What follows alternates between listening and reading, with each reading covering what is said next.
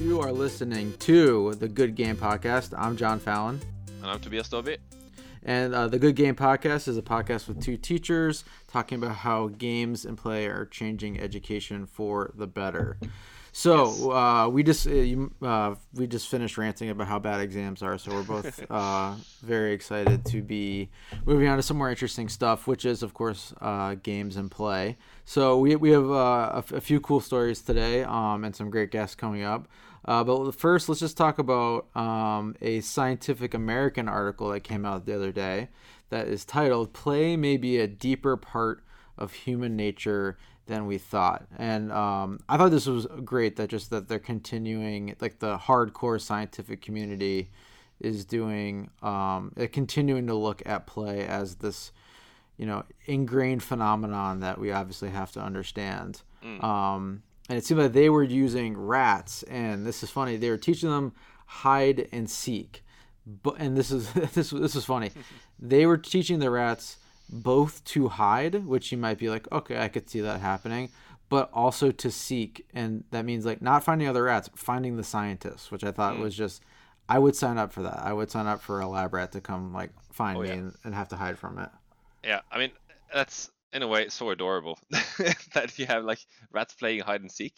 I mean, it sounds like something out of a cartoon, but hey, there you go. Yeah, like Pinky and the Brain. Yeah, and it's such a cool little experiment. If I remember correctly, they were quite like certain that the rats were like actually getting enjoyment out of this stuff, like to just doing it because. Yeah, it reminded me of I went on my wife and I went on a spring break in college down in the Keys in Florida, and there was a dolphin research center, and you could go swimming with the dolphins. And one of the things I always thought was really cool is they were explaining that the scientists they watch the dolphins all the time, and they see them on their own when like no one's around, still playing the games that they use with them, like in their experiments and like in their training. And they're like, they enjoy it. They play just like humans do. Like they're not just doing it for the reward or for the salted fish or whatever it is. Since we're talking about reward and play, which is such a fuzzy concept, I mean people have been writing about play and what it is for like I don't know how long, quite a while. Is it possible? Do you think, John, it's possible to have like, is it still play when you have like external motivation, like a reward for doing it? Well, yeah, that was one of the things that they were looking at, is that they had to, one of the first definitions that they're looking at is like, does it have to have a reward, and like, do you, what does it have to be? And one of the things they say is like, it has to be for, you have to be free to do it. Which actually I thought was a huge and great point to make, because for me, that's one of the things I find most important about games and play. And that actually, here's one of the quotes from the article is, as Huizinga, who is a scholar that they were talking about, who studied this play in human nature for a while, as Huizinga might have said, play is freedom. By acknowledging that non-human animals can exercise a type of freedom that seems very human, this research may chip away at the idea of certain human freedoms as exceptional. As scary as that sounds, it moves us closer to understanding ourselves, which is the ultimate goal of neuroscience. And for me, that's so huge because, and again, you don't have to do games to get this. But I think one of the things that games make it very easy to do is to give your students more freedom. It gives you an easy way to set up a sandbox, if you will, and say, okay, play in this space, do whatever you want. And again, games aren't the only way you can do that. There's other ways you can give students freedom. But, I've become increasingly militant that is the primary missing ingredient from traditional education is freedom for students. Yeah, which is I've heard this. I don't remember whose definition it is. I think it's either Roger Calloy or Calloy. Is that how you say it? I think so. Or Huizinga is that one of their definitions of play is that it has to be voluntary.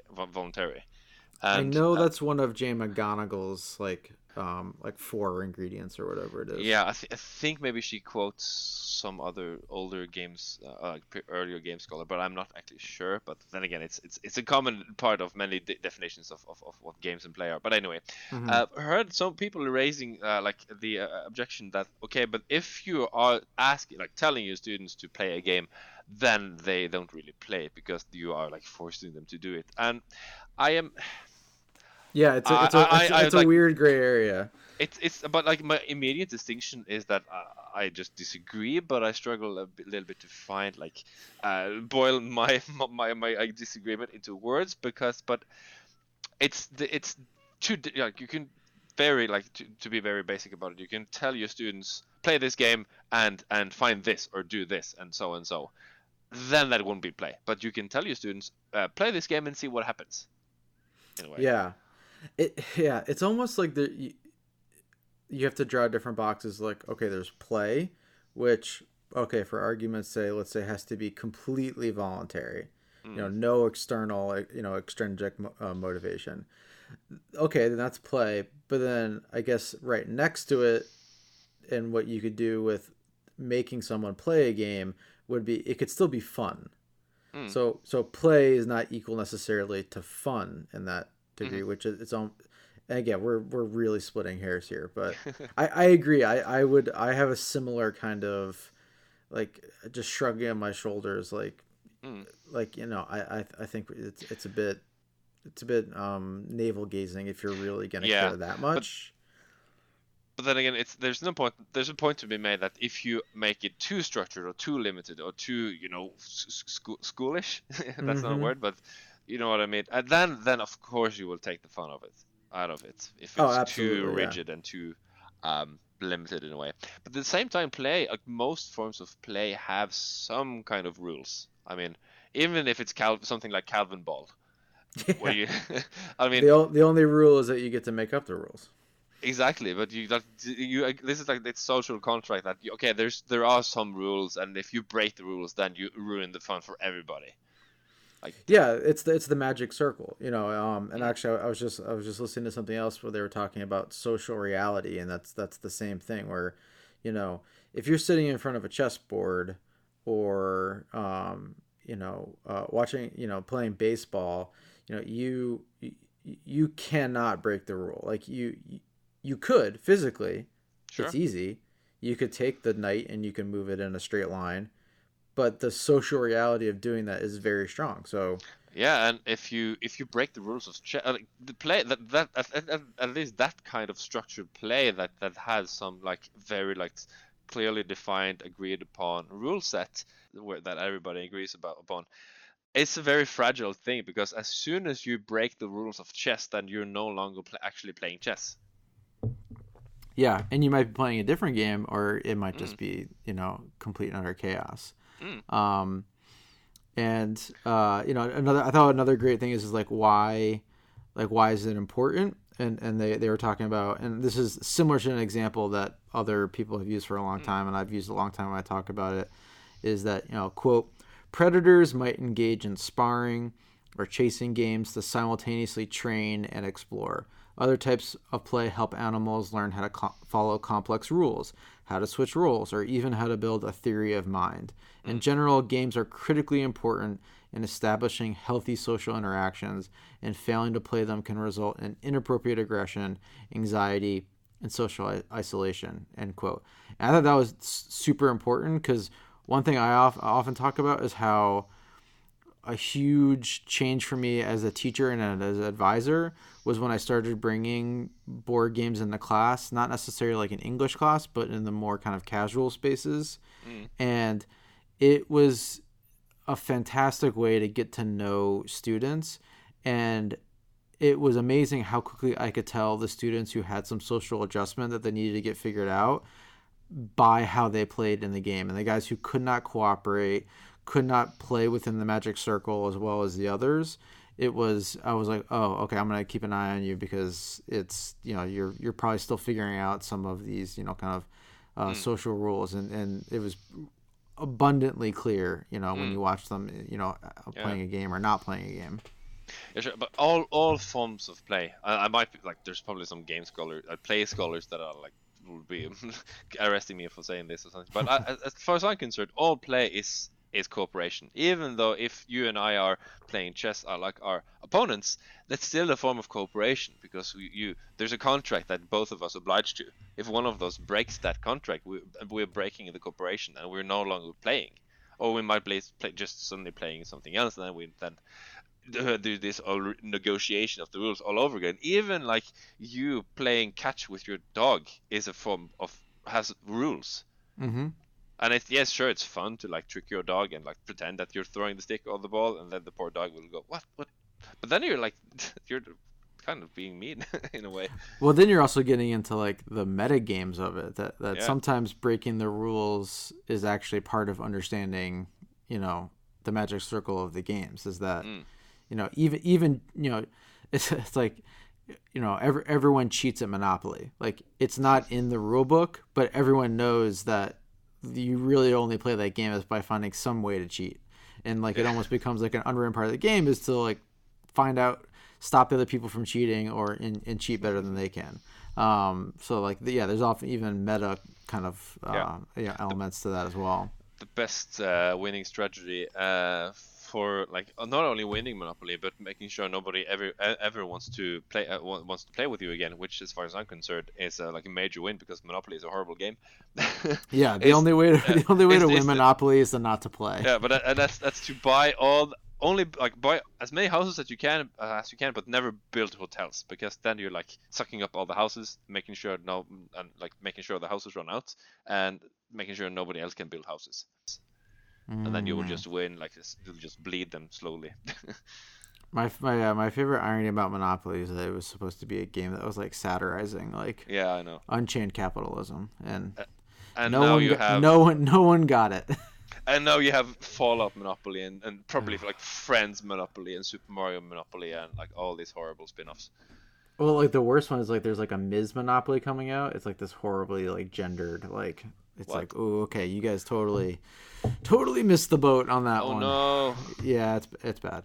Anyway, so I think we can end this one just talking about this great quote that ended the Scientific American article, which was saying, quote, "Why do we play? The answer may have less to do with fame, glory, money, or power than with Rapinoe's rapturous smile as she jogged free of the penalty box this past July. We play because it is in our nature to do so."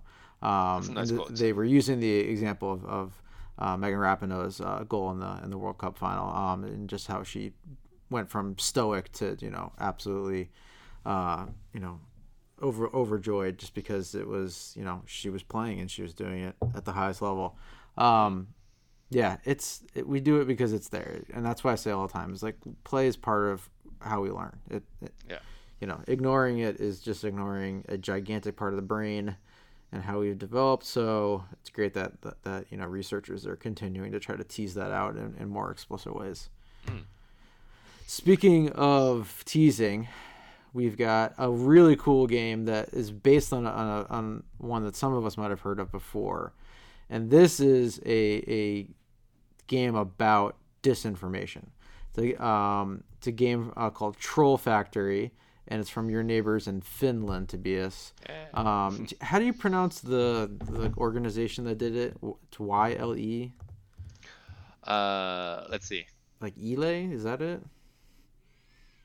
I'm not actually sure. I just have to double check the article one more time. There you go. Oh, it's an acronym. Stands for, looks like Yillis Radio Oi. Sure. Again, I'm probably butchering that. I will probably butcher it as well. Finnish is very weird. Yeah. Sorry for any Finnish that I offended. Yeah. Any Finnish listeners. Norwegian is also. To be fair, Norwegian is also weird. Yeah, they're all weird. So. Anyway, so it's basically like the Finnish like BBC or PBS. It's it's their public news outfit. Anyway, they made a game that I thought did a couple interesting things. One, it's about a very topical thing for students. As anyone who knows some of the work I've done with like Paul Darvasti and others, we're big on kind of really needing to build up the mental defenses when it comes to kind of digital literacy and awareness. And it basically puts you in the role of a internet troll who's, being hired by an arm of some shadowy organization to basically mess with, an election and get on social media and do some bad stuff. So it says, quote, "The gamification of education on disinformation campaigns has been shown to help build up a resistance to fake news in the past. The University of Cambridge conducted a study in 2018 using a browser game called Bad News and found that completing the 15-minute game increased psychological resistance to fake news on social media, reducing the perceived credibility of fake news headlines by an average of 21% across 15,000 participants." So they were kind of jumping on the bandwagon and building something that's a bit more detailed. And what I thought was great is that it puts you in the shoes of the bad guy. Yeah, and I can't think of a better way than putting you in the shoes of the bad guy, so you can see how it gets made, as opposed to just kind of lecturing you about it. It's a perfect example of good game-based learning. I actually played that game a while back. I was interviewed. I think I was contacted by a journalist that asked me like what I thought about it, and I hadn't heard about it or played it, so I went ahead and played it, and it was interesting. It was a fun, interesting experience that made me rethink my how aware of fake news am I actually. The bad news or troll factory? Bad news. Oh, the first one. Yeah, the first one. Because it's one of those things where you people often think like, oh, well, no, I can always spot it. But anything to build up the awareness, and that's something I do a lot with my students. We're in the middle of a unit right now where we're reading about different thorny concepts around technology, a lot of it around social media, and they get a lot out of just being aware and just seeing the moving parts. Does a lot. Like, you don't even really need to load it with a particular worldview. Just showing them the mechanisms that are out there, I think makes a huge difference. And no better way to familiarize someone with the mechanisms of fake news than having them kind of create and disseminate it in a little virtual sandbox. Yeah, and that's again playing into the strengths of video games for highlighting these kinds of issues. At least as far as I'm concerned, is that it, like you said, it puts you into the shoes of the bad guy, and gives you this quite simple experience, but still an experience of what kinds of processes are involved in the production and the making of fake news. Yeah, and I think it's particularly interesting because social media itself, if it's not a game, it's certainly gamified. Likes. We've got likes, we've got retweets. We've got blue check marks on your Twitter name if you're top tier. I saw this documentary on I think I saw it on YouTube actually. There was this documentary the top something number top games in forever, top 50 or 20 games, I don't know, but the twist was that number one game that the most popular or biggest or top game game according to them was Twitter. Yeah, of course, it's the biggest game out there. Which is it's it's a bit tongue in cheek, I guess, but it's a clever thing to make people think, I think. Yeah, absolutely, because it's interactive. You're again, let's go down the rules, the definitions. It's interactive, it's voluntary, you're getting a reward out of it, it's collaborative. But I would also argue that, and this goes with Twitter and also Troll Factory and Bad News, I find it harder to argue that for the idea of the magic circle in these cases, because it's so connected to reality in a way. It's not a separate thing. It's kind of parallel, I guess. I mean, what was it like? Gibson has that great line in Neuromancer. Cyberspace is a what do you say? It's like a collaborative hallucination or a joint hallucination, something like that. I should remember. Maybe It's a I good think line. it would be. I don't think that it's that easy just to treat either like the Twitter sphere or these games as like each their own separate things, because if you do, then you are separating game from reality, and then it would, in that case, it would be harder for a game to affect people, like make some like lasting effects on them when it comes to the rest of their lives. In a way, What, do you know what do what I you mean? mean? And I mean, if we treat video games like in the form of like the magic circle, that idea of a game being its own separate thing from reality, then how could a game actually teach you about reality? Yeah, we're getting to a lot of layers here. Um, yeah, I mean, I guess my point so much about social media is not so much as distinct reality. It's just that it it's a parallel reality that we kind of know isn't real, but we still often act like it is, and then it gets they bleed into each other. That's for sure. Mm. And I think one of the things I like about bad news and Troll Factory and games like that is because they're very close together because they both are using the same exact mechanisms. And even more so, and I thought this was a really good point that they made when they were designing the game, when they were looking at the content. And they're talking about, quote, the real world social media content, and they used real world stuff like memes and whatnot. The real world social media content in the game is, to say the least, extremely offensive. Journalistically, we had deep discussions about using or not using genuine real life examples, Component explained. But at the end of the day, those real world examples are needed to educate people about the reality of information operations, and indeed, they are the very gist of the whole experience. Yes. That's fantastic. That's a I, very, it's a, very good choice to make. yeah, I think so. But and not least because we know that when we're talking about any kind of game, whether it's educational, made for education, or whether it's like a like you say historically inspired game like Assassin's Creed or Civilization, Mm-hmm. it's perfectly possible to just engage with the rules and not think about like trying to reach the win state, or just Mm-hmm. trying to like, how do I cheat, how do I exploit the game mechanics, and it's perfectly possible to play Mm-hmm. the game and not engage with the theme, and think about how the theme relates to like reality in a way. I think Yep. this is a very good choice for like trying your best to ensure that the player is actually like connecting those dots, so to speak, drawing those lines between the game and reality, because that we call it, Alexander and I call it the reality gap. I think several people also call it the reality gap. That's a very real issue and a real challenge when it comes to at least like a solo gaming experience where it's just you in the game. It's a very real challenge for you to actually, for the player to actually get taking something with them out of the game and into their lives. Does that make sense? Yeah, I think for me, it's just if I have to say anything, it's like both with game-based education and traditional education.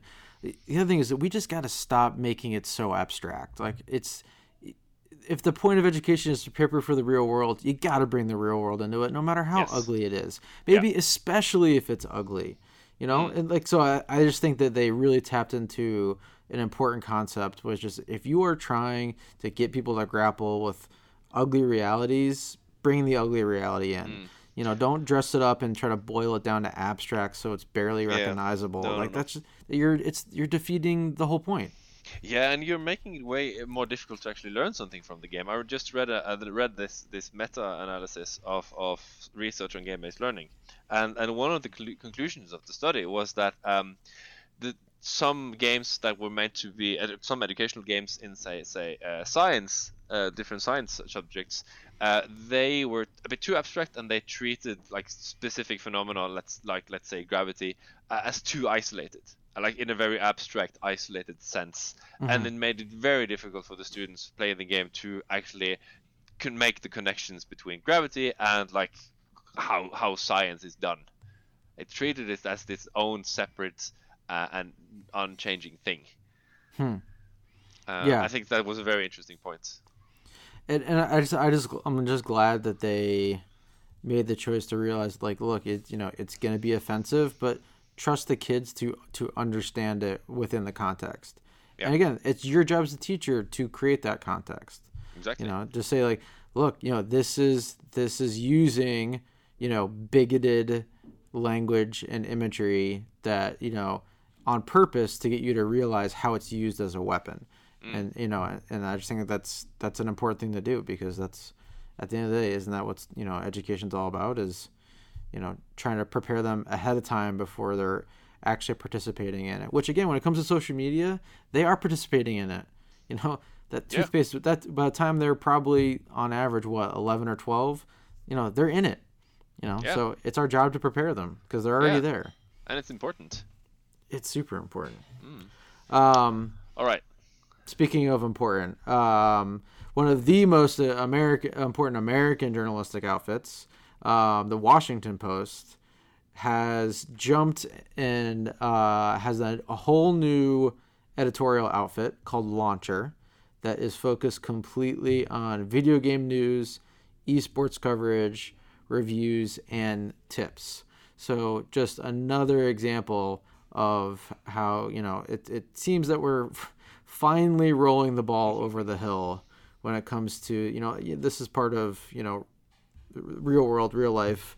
It's everywhere. You can't get away from it. It's not trivial. It's time to start studying it and talking about it in, a serious journalistic way, because it's certainly worthy of it, as much as the sports section, that's for sure. Exactly. There was some time ago, most of the major, I think actually all of the Norwegian newspapers who had their own dedicated gaming section dropped the funding and fired all the people working with it, because I guess they didn't see there was any money in it. So and this is quite 2, 3 or 4 years ago, maybe. No, I'm not sure. So all these guys went their own way. They're still doing video game journalism, but it's sad to see that it's becoming that, at least that kind of development, video game journalism being only found in dedicated video game news outlets and stuff, which is nice. I mean, many of them I read several of them a week, and I enjoy them, and I think that many of them put out really great stuff. But there's a value when a newspaper like the Washington Post just incorporate that already has readers of all from all all over the place, actually picking up the ball and incorporating this into their everyday news stream, news outlets. Yeah, and they came at a great time. It's great to have professional journalists who have resources and time, because one of their main sections, esports, is front page headline news, on the international relations front, with the Hong Kong protests and Blizzard and all that stuff, and we'll probably delve and talk about that later, especially in an upcoming episode where we talk more about esports and the importance of having an esports program. But it's great because many of their articles are on that. They're covering things about disability in gamings, looking at the economics, looking at kind of the genre. So they're covering all their bases. And they certainly seem to be off to a good start. I think they're only on their second day of publishing.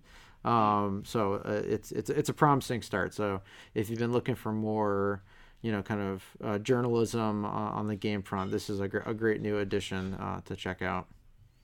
Yeah. All right. Should we move on to this episode's guests? Yeah. So this is the Euro episode. Yes. So Tobias did this interview. When was it? Over the summer? No, I think it actually was last winter. Oh wow! So it was that. Oh yeah, it's a while ago. Yeah. Oh, yeah. That's right. It was a while ago. So why don't you just tell us a little bit about the two guests, how you came across them, and kind of the context of you guys sitting down over in what was it? Denmark. Yes. So this interview is with Andreas Lieberoth and Thorkild Hanghoj. Both are Danish games and learning scholars, also working with other things. So the Scandinavian games and learning community is it's not very large, so it's very easy to like get in touch with people, and you'll probably meet most of them just if you just go to a few conferences. So I already met Andreas and Thorkild a while back, and mostly I think I actually met them over Twitter, I guess, and then I have bumped into them and talked to them a few conferences, like a few earlier conferences. And then I wrote to them and just asked, "Hey guys, do you want to just try recording an episode for the podcast?" And they were like, "Sure, definitely, let's do it." So this is just three of us sitting in my hotel room in Copenhagen and talking about games and learning in a very wide sense. They were mostly talking about their own projects, which on all of them are like super interesting. Tokild talks a bit about Minecraft in maths class, so it's like a very nice like continuation from last episode. So yeah, that's the first interview I have done that you haven't been like the first interview that you haven't like been a part of. Yeah, no, I'm really excited to listen to it because you've given me a lot of the previews and some of the spoilers, but it sounds like it was a really cool, wide-ranging conversation that kind of touches on a lot of things that sounds super interesting. Yeah, Andreas and Thorkild are like really great guys, very interesting. They have so many like clever and interesting things to say. So yeah, I think this was a really good one. So coming up now is my interview with Andreas Lieberoth and Thorkild Hanghoj.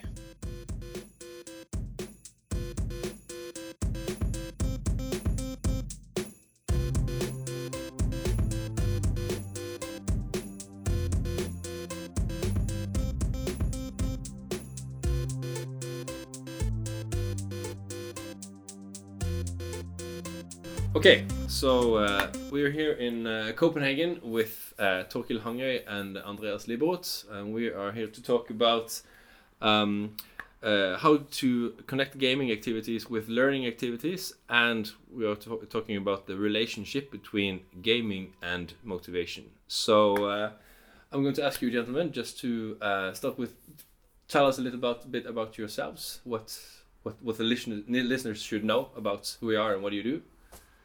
So we can start with you, Andreas. Yeah, sure. So my name is Andreas Lieberoth, and I'm Danish, as you might have figured out since we're in Copenhagen. And my background is in humanities and in psychology, and I'm now an assistant professor in educational psychology, where I teach media psychology and research methods. But my background in the PhD that I did that kind of brought me to this table in the first place was that I was interested in the difference between learning in the classic school setting where you sit down and you either do exercises or you're taught things by a teacher, and then learning through experiences that could be mediated by a game. So I was interested in kind of the difference between having that day in, day out experience of going to school, and then when something exceptional happens, when something new goes on that you might be able to remember for the rest of your life. And from there, I've been working with media psychology very broadly. So I'm very interested in how life with the screens in general affect the way that people are together in social situations. I'm very interested in how we learn in informal settings from each other's, from media, from social media. And games are kind of part of that space to me. So I'm not exclusively a game studies guy, I'm also a media studies guy. I guess there's some overlap between game studies specifically and media studies in general. Absolutely, yeah. When it comes to these contexts. The media studies people might not know this, but it's the case, yes. Yes. Now you know, media studies people listening. So you, Thorkild. Yeah, I'm an associate professor at Aalborg University in Copenhagen, also playing the Danish card here. My research is very much about how teachers use games in the classroom. Could be board games, could be commercial games. How teachers can help students design their own games. I'm very much working with teachers in my own teaching and my own research. Have a background playing role-playing games. I think we all around this table have done that. Playing board games a lot and played computer games a lot. And then suddenly I've got really interested in how can we develop tools for teachers to use and spread out. And then I also have a special interest in the literacy discussions around games. What kind of text can we actually develop around games? What kind of new modes of expressions can we work with in schools that spring out of a game experience. That's a special interest of mine.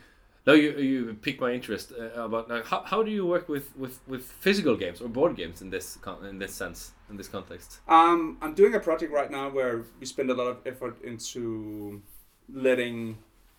The idea is to let students design board games that face real life challenges. So, for instance, we all know there's a lot of harsh debate going on the social media.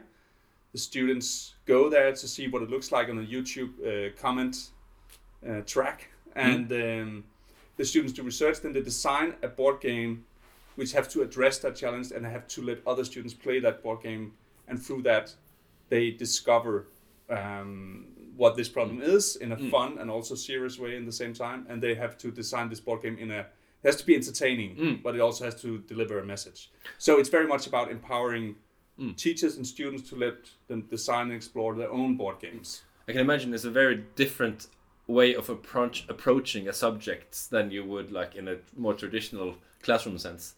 Yeah, it's a design thinking approach where you find the real world challenges, you find design challenges, and you're not just reading a book. You're very much exploring a field, and then you are using games as tools for coming up with new ideas, solutions for addressing these problems.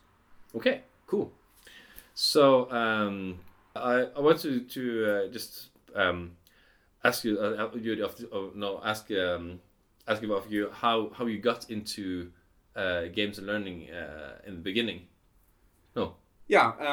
Well, it's kind of I think I have this gamer background that many of us have, and then all of a sudden I ended up in a job which was kind of boring, and I saw this PhD proposal for working with games and learning, and I thought, this is what I really want to do. This is the core of what I want to do with my life. You got a calling. Exactly.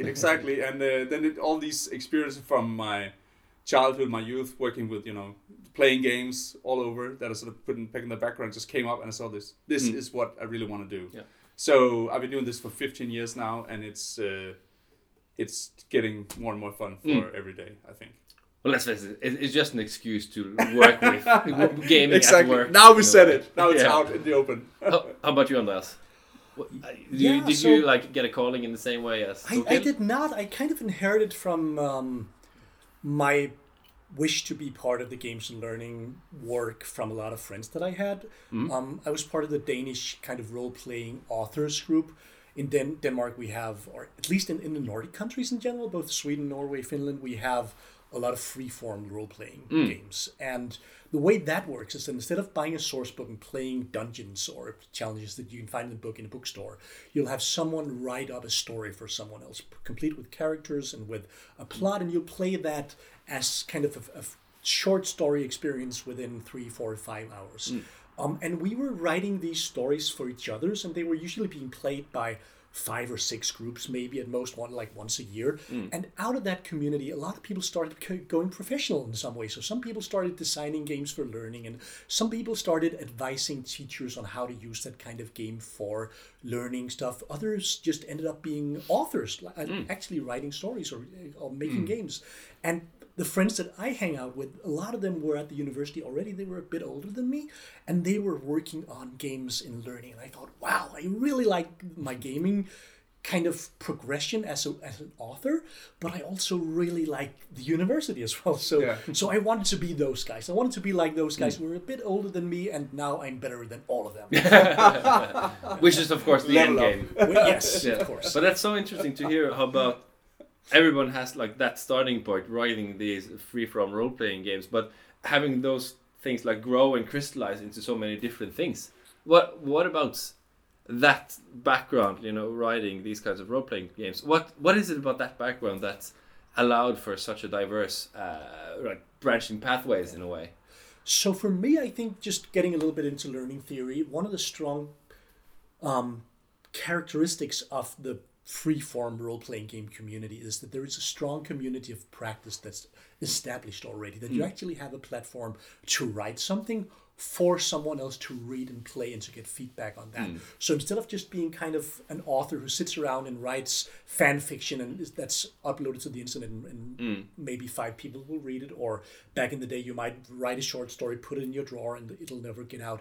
In the role-playing community, I actually had an opportunity to write something and to get that in front of an audience, which I think is a huge boon for people who want to develop their skills, not necessarily as learning designers or as authors, but just as creators of something for other people. I think that's a really unique opportunity that spawned a lot of careers in Denmark, at least.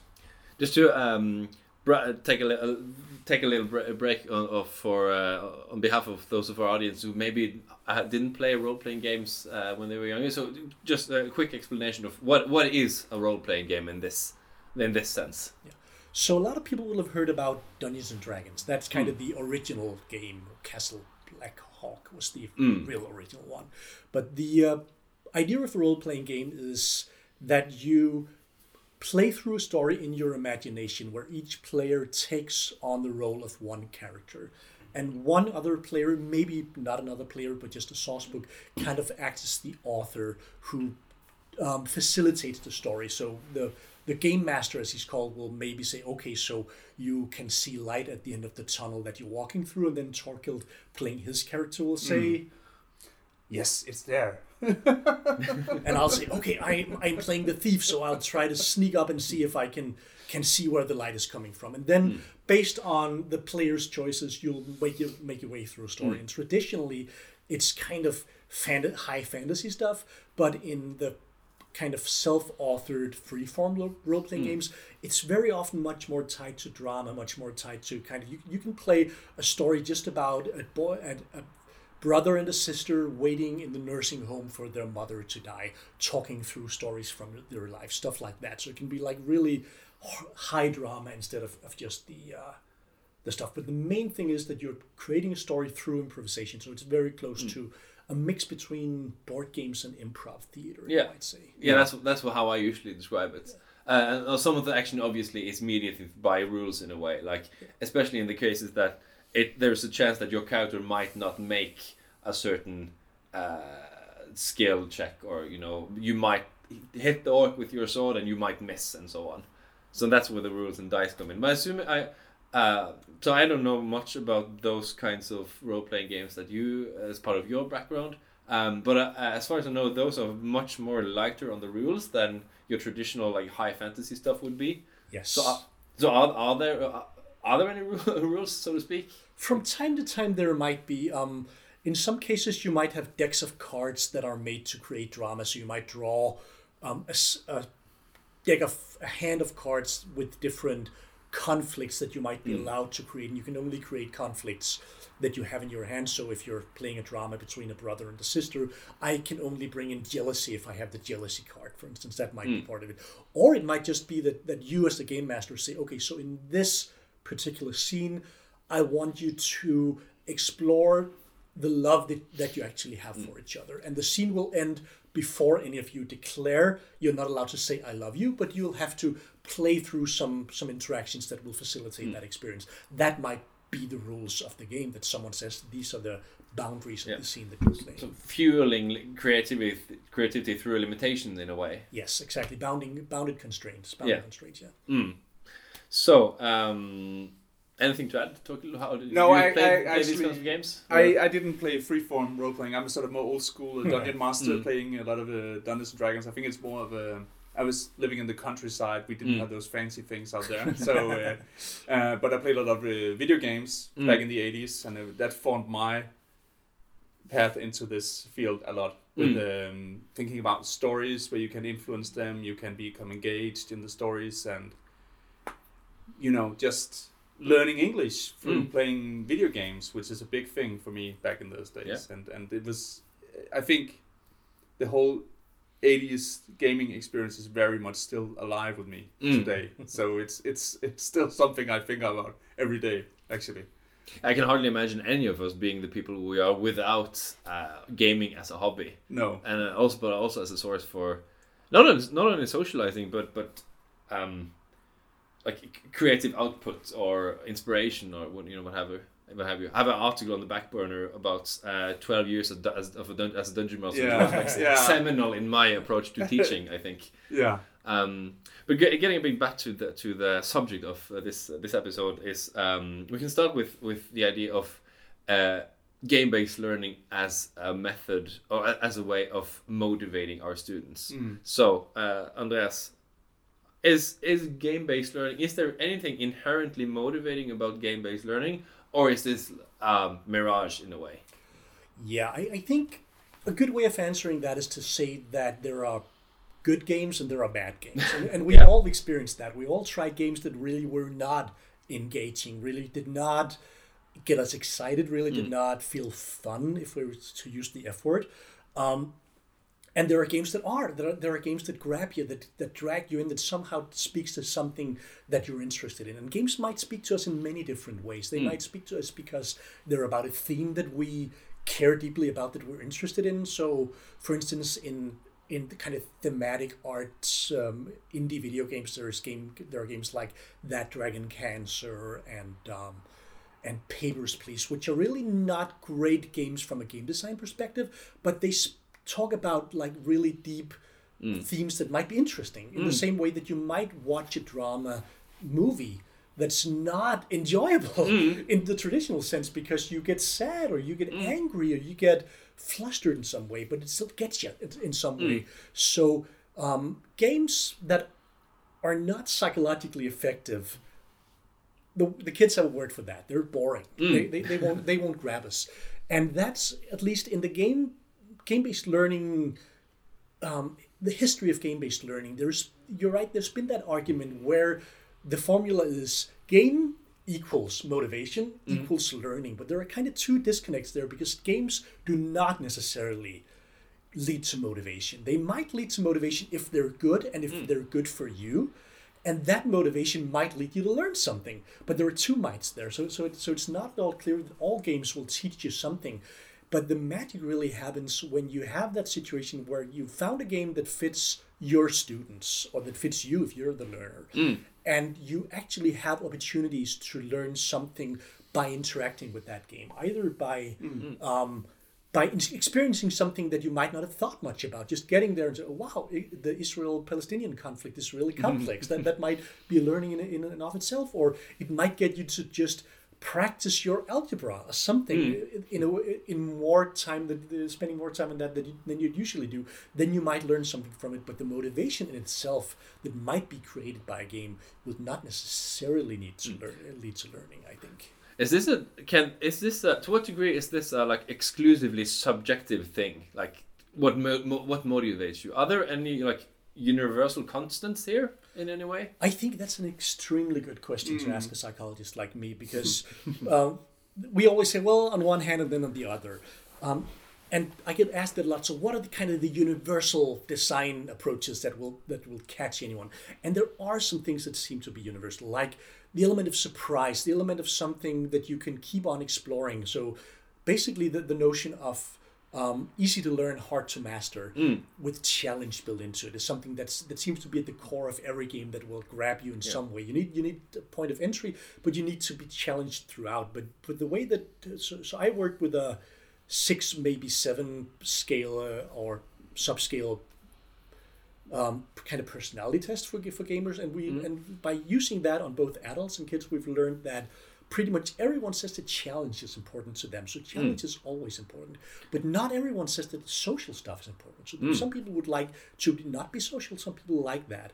Some people like to kind of get their pulse up and get excited. Some people would rather relax around games. So there might be some universals like the challenge aspect, but stuff like competition or the social element might be something that's not for everyone, or might just be something that's not for you all the time, because sometimes I like to play games with my friends and I like to be socially engaged. And sometimes I just like to play a game on my mobile phone to relax. So situations might be very different. So there are so I'd say there are games that are so great, they touch so many push so many buttons that they might be motivating to everyone. But in most cases, it depends on who you are and your mood at the time. So a layperson like me might be tempted to throw out the buzzword flow at this point. Is there anything merit to that? Or So flow ties in tightly with the challenge motive, because the idea of flow that many people listening to this podcast probably knows about already, but the idea is that there is a fine balance between being challenged in the right way and being challenged too much, so things get too difficult, and being not challenged at all. You might envision that as playing a game of soccer or football, and you might enter several fields, and in one field there are like fourth graders playing it, and you're going to be the giant in that playground. You're going to be fine. That might be boring. That's not going to be a great game. Or you might head into the old boys club where people have been playing for a long time and they're great football players, and you're just going to feel bad about yourself because you're not good enough. And then there might be somewhere in between there that fits you. For me, that would be middle-aged, overweight academics who don't really like soccer but would still like to play with their friends.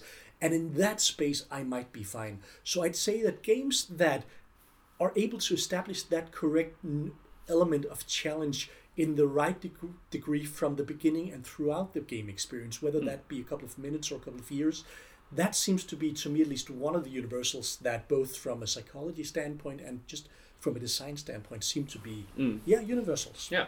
I'd say that, yeah. But then we also have, like you mentioned, games might also be catalysts for social interaction. Is that a completely different thing, or does that tie into this flow aspect? Well, to me, games are always clusters of different things. So you can have a game that's great as a single player game, or something that you'll just do on your own, but would not work with someone else. So it would be really hard to play multiplayer Tetris, for instance. Yes. It might be interesting, but it would be a very different game. That game works very well as a single player game. And you might then have soccer, which you can also kind of play as a single player game, but it might get boring there a little bit down the line.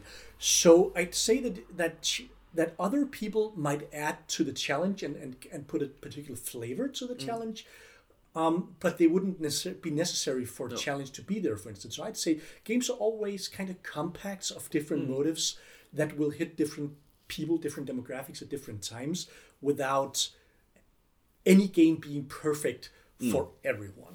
At least that's my experience in kind of the psychometrics that we do. But are there too many people, when it comes to games and education, are too many people like chasing that dragon? I mean, finding is like the inherently flawed approach, thinking that a game will like affect anyone or like reach out to anyone, because you might easily imagine a student rejecting a game at face value. Like, this game is about, I don't know, let's say Dungeons and Dragons. Some people might say, okay, I'm not a kind of person that enjoys this stuff, so I'm like, from the get-go, my interest will be to turn down to zero, basically. I would say that dragon, that myth that you can build a game that'll motivate anyone, yes. A lot of people are kind of trying to sell that idea. That's one of the basic, I've met a gamification kind of guru, self-styled guy who kind of claimed that you can turn any activity into World of Warcraft, which I think is, in kind of the Harry Frankfurt sense, bullshit. It's something that's just speaking, regardless of whether it's the truth or not. You just hope that you might be able to do it. There are some games that seem to work, and in many cases, the invitation to play a game will break down some social barriers and will get every kid to say, okay, sure, a game, I'll play with you. I'm on board with this. This is different from what we usually do. So in many cases, at least in my research, we find that the kind of the framing and the invitation and the difference that having a game on the table, that might really be kind of the psychological magic compared to the notion that any game will just be super motivating all the time, because they're just not. Yeah. Any game can get boring, and many people will not like the game that you put in front of them, but what they will like is often the opportunity to play instead of doing math homework. So there's novelty aspect that's the most. The novelty, and kind of in the study of animal play, one of the kind of central issues is that it's got to be in a relaxed space where you're not too hungry, you're not afraid of anything, you're okay with just monkeying around for a while and games can help create that relaxed space. Which is something that Thorkild and I have studied together, that in many cases you can find kids who are really not great at going to school. They don't like the school formula. They're used to being bad at the school stuff, the way that school is usually conducted. But once they're told, but today we're not going to do school, today we're going to do game. All of a sudden they're able to interact with their classmates and get respect and actually do math, even though they don't think they're doing math because they usually don't like math, but in that setting, they're okay with trying. So in many cases, I think that it's not so much about the game design, it's just about the game invitation. Yeah. But why do you why do you think that this argument, this way of like legitimizing game-based learning is the motivational aspect? Why do you think that's probably one of the most common arguments I encounter when it comes to why we should introduce games in the school? Do you think that's overrated in a way? I think at least I think the reason why it's often phrased like that is I think there are two reasons. One being that motivation is viewed as a problem that needs solving. That teachers find students who are not engaged, they'd really like to find a way of hooking them. So they look for tools for motivation. And games are then presented as the medicine for that particular illness. Yeah. And on the other hand, I think there's just the notion that everyone can see a gamer kid really engrossed, just heading home from school after having played in every break, getting home from school and then playing 3 more hours, and they go, wow, I wish I could get that. I want my math class to be that. They see that it's possible, and then they use the term motivation to as kind of as a blanket term to describe that engrossment without being aware that playing CSGO as an esports activity involves a lot of stuff that's not really about playing the game, but about the community. It's about studying the game as it's played by others. It's about developing language. It's about the community, all those kind of things. But what the teachers and the parents see is just the game, and I think that's one of the main fallacies, that people underestimate the stuff that goes on with gaming that's not in the game design itself, but that's around the game between players. The meta game. Yeah, the meta game. And all the paratext surrounding games. I mean, I think people are too much focusing on the kind of that you sort of black out, become so engrossed in a game, you enter another dimension and you sort of magic things happens. But when you play games, you always do it because you want something out of that experience, and that is always related to something that is always also outside of the game, I would say. So it's it is very much about the framing and the kind of mood you become in when you enter a playful experience. That becomes, of course, extremely complex when you go into a school setting, right? Because then there's another framing, that's school. So if you say it's complex, then you add a lot more complexity when you add the whole school dimension to it. So building on that notion about the different frameworks and stuff, like this is a question to both of you. Can a teacher be at risk of kind of colonizing the students, what should I say, culture in a way, or challenging their hobbies or preferred spare time activities, or what? You had a great case for that. I think it's something that's been a lot of people been saying that in Denmark for years, that you are sort of taking over the culture, that you are colonizing them, and I think it's in many ways that is really bullshit, to use the same expression you're having. So for instance, imagine you're playing this game, you like this game. You're playing it at home on your own. Maybe with somebody online you never met, or you become friends with them online. Then imagine taking that experience to the classroom, and now you're actually together with all your friends, and you can actually play the same game with your friends in the same physical space. Imagine what kind of level that experience comes up to. And I'm specifically referring to Minecraft, which I've studied in schools here, which is, I mean, the students were over the top for being there in that classroom. They were dreaming about the day before it happened. And they came and told me about that. So excited were they about that. And so the whole idea that you're taking something away from the kids, it's more like, no, you are actually bringing together in a room together where they're having this experience, this social experience, in the same physical room. And that's something that people are often forgetting when they're talking about taking multiplayer games out in the classroom. Yeah, definitely. But have you ever heard of students suffering from, I don't know, game-based learning withdrawal? Yeah. So it's, I don't know, So I think we had a study where we tried with some consultants here in Denmark they were implementing like actual good, well-functioning games in the multiplayer games in the classroom, and we saw actually that motivation and engagement would rise during the activity, but then it would fall below what it was afterwards. And one of the ways that we interpreted that kind of weird rise and then dip below, it seemed that it actually damaged the motivation to take part in classes afterwards. Was that kids had now tasted the forbidden fruit. They now knew that math could be more inclusive. It could be different things.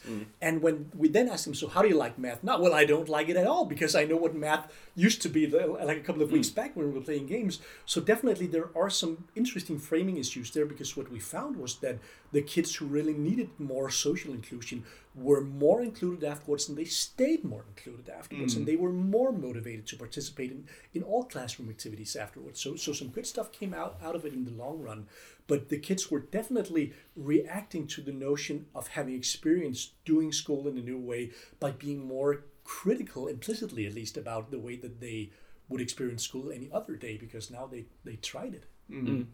And just returning to kind of the appropriation of children's culture, we did have a couple of cases in that particular study where kids were gamers and they saw themselves as gamers and they viewed that as their skill set. And they were proud of being the gamer, or if they weren't good socially in school, then they were good as gamers. So that was kind of their thing, and they really did not appreciate the fact that this school was all kind of trying to invade their space and trying to get them to get the other kids into the space where they were.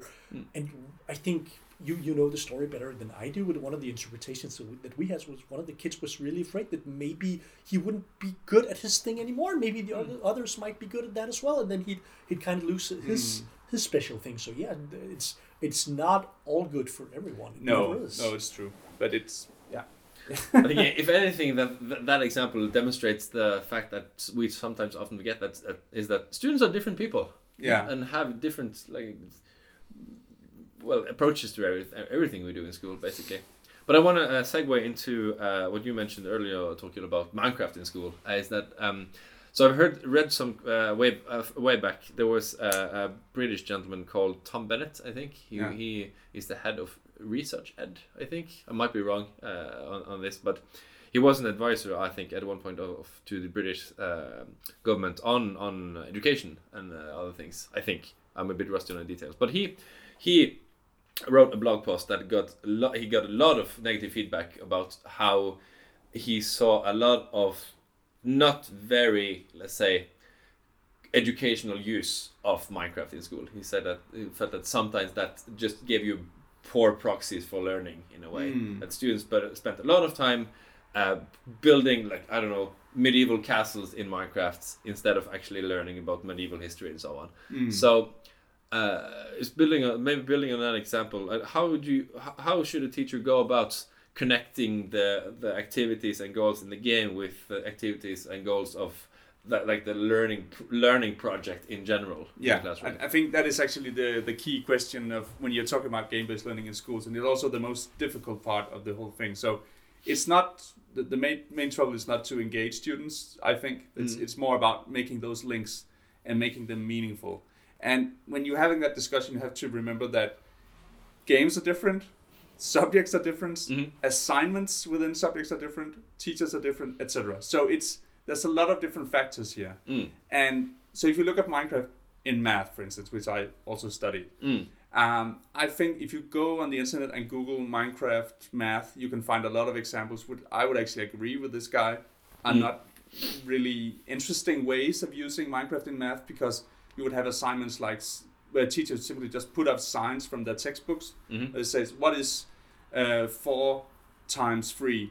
And the student have to write that answer inside Minecraft. So that's actually just taking the math textbook and putting it into, just remediating it into Minecraft. Sounds like a very awkward way of doing it. Really. There's actually no reason why this assignment should be inside Minecraft. No.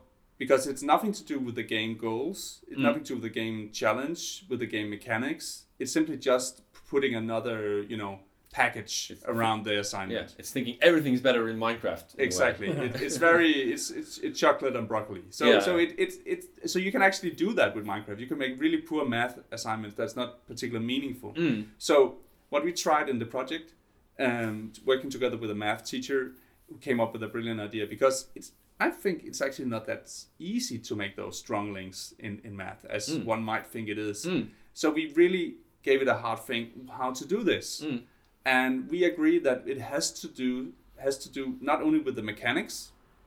People often focus on the mechanics, and that's a good thing, but they also have to focus on the challenge, as Andreas mentioned before. Maybe that's a universal thing here. So we looked at Minecraft, and you have students 10 years old. What is really difficult when you're playing Minecraft? And maybe you haven't played that much, it's actually to navigate. It's actually to find your way around. It's actually to find your classmates, your 25 students within this space, how to find your way around. And the students, they just trial and error. They come scattered about, they don't know where to find stuff. So what to do? Well, you actually press a button, and then you have the coordinates. And the students don't know this. This is not something that is a knowledge to them within the game. And all of a sudden, they can use this knowledge, which is mathematical knowledge. It's about navigating in a 3D coordinate system. They can use this knowledge to find each other, to store things, to retrieve them. The teachers can put up assignments for the students, etc. And the idea here is that the students actually, that we interviewed the students, we had very, very different positive results. So some students experienced that they became better at actually playing the game. So by learning math around Minecraft, they became better at playing the game at home as well. Some students felt that math actually made sense to them for the first time in their life.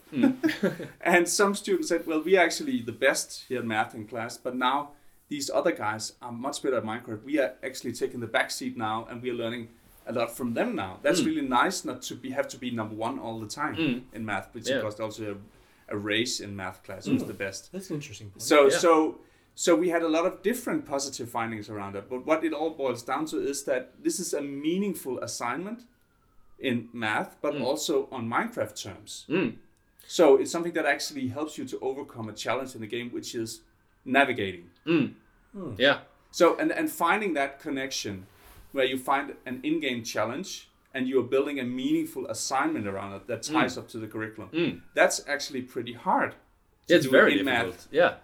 But on the other hand, if you can make that connection, the teacher, we came back and asked the students 1.5 year later for interviewing again and talking to them and say, do you remember that experience with it?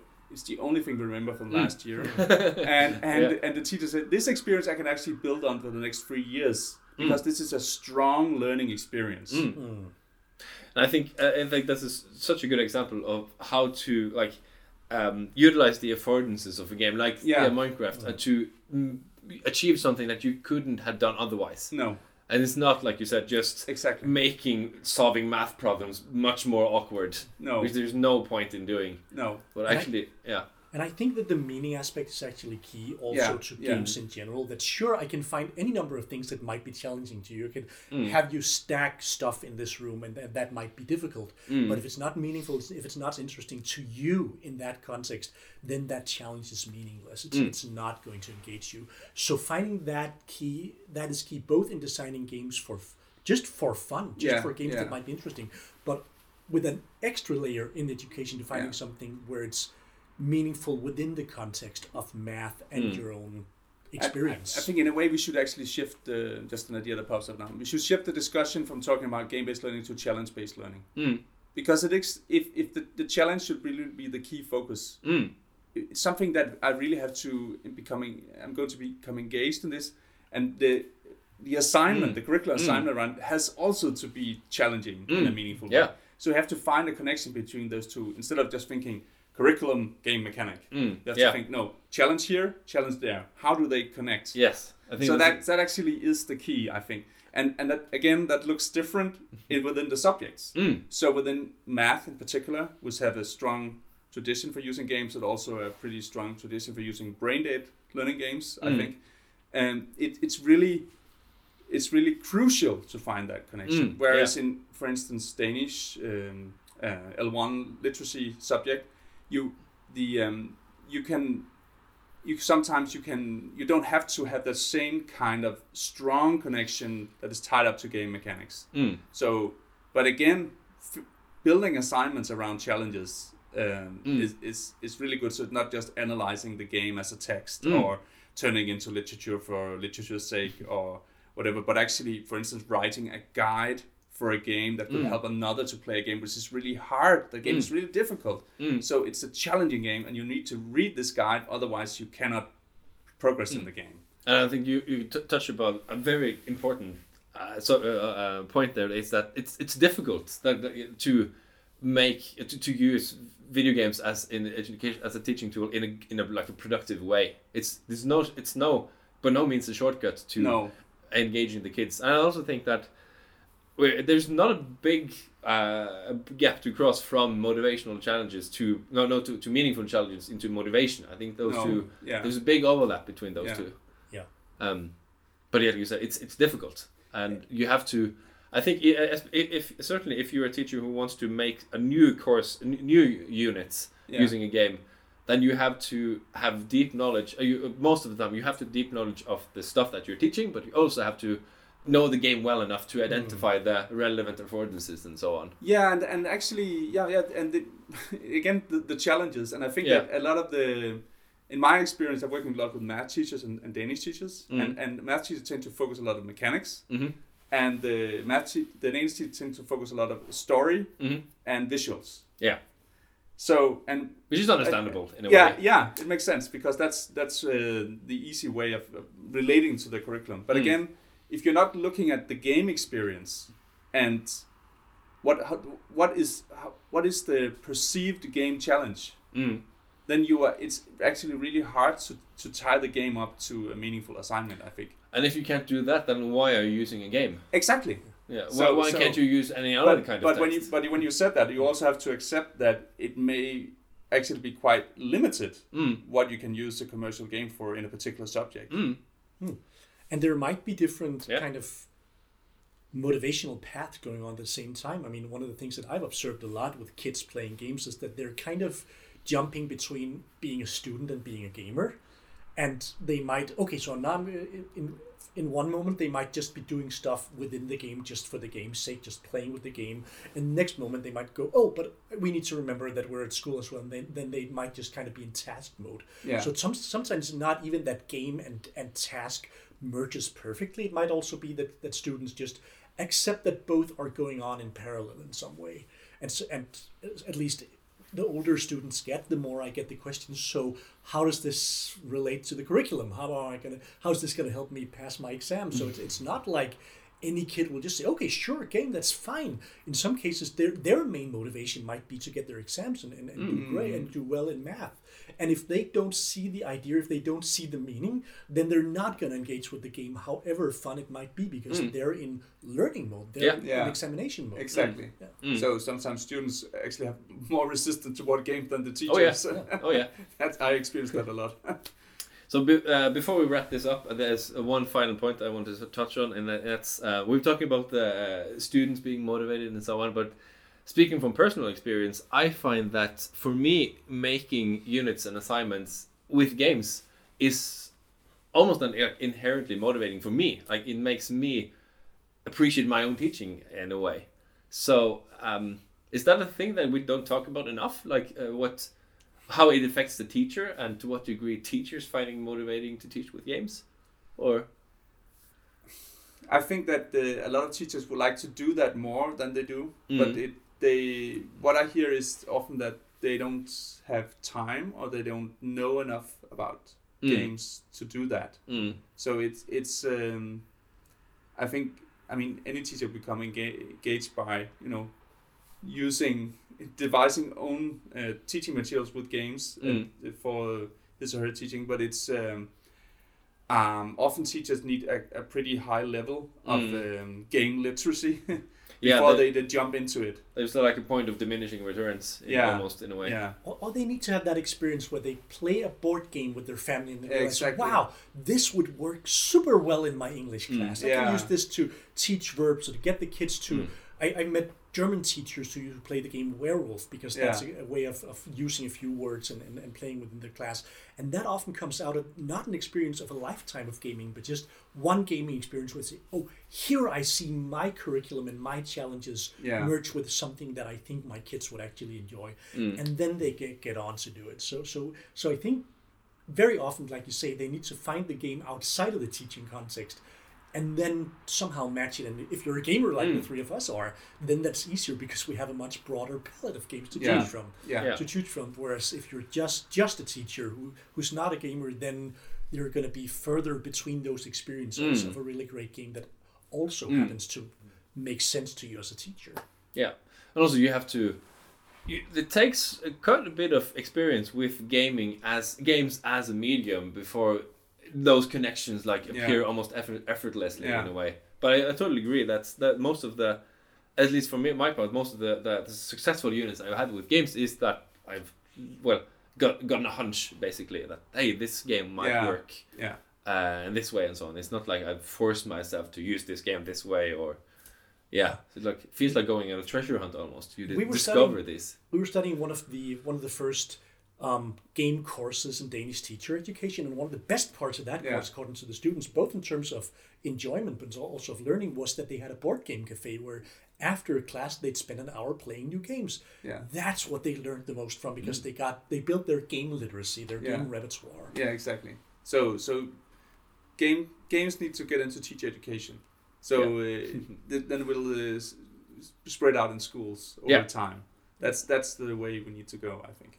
Yeah, and it's easy now because gamers are in teachers' education now because the new generation of teachers are kind of the digital natives now. So the revolution is coming. Yeah, I think that's the fine point way to end this episode. So I thank you both for having this conversation with me, and see you next episode. Thank you, Tobias. Thank you. Thanks a lot.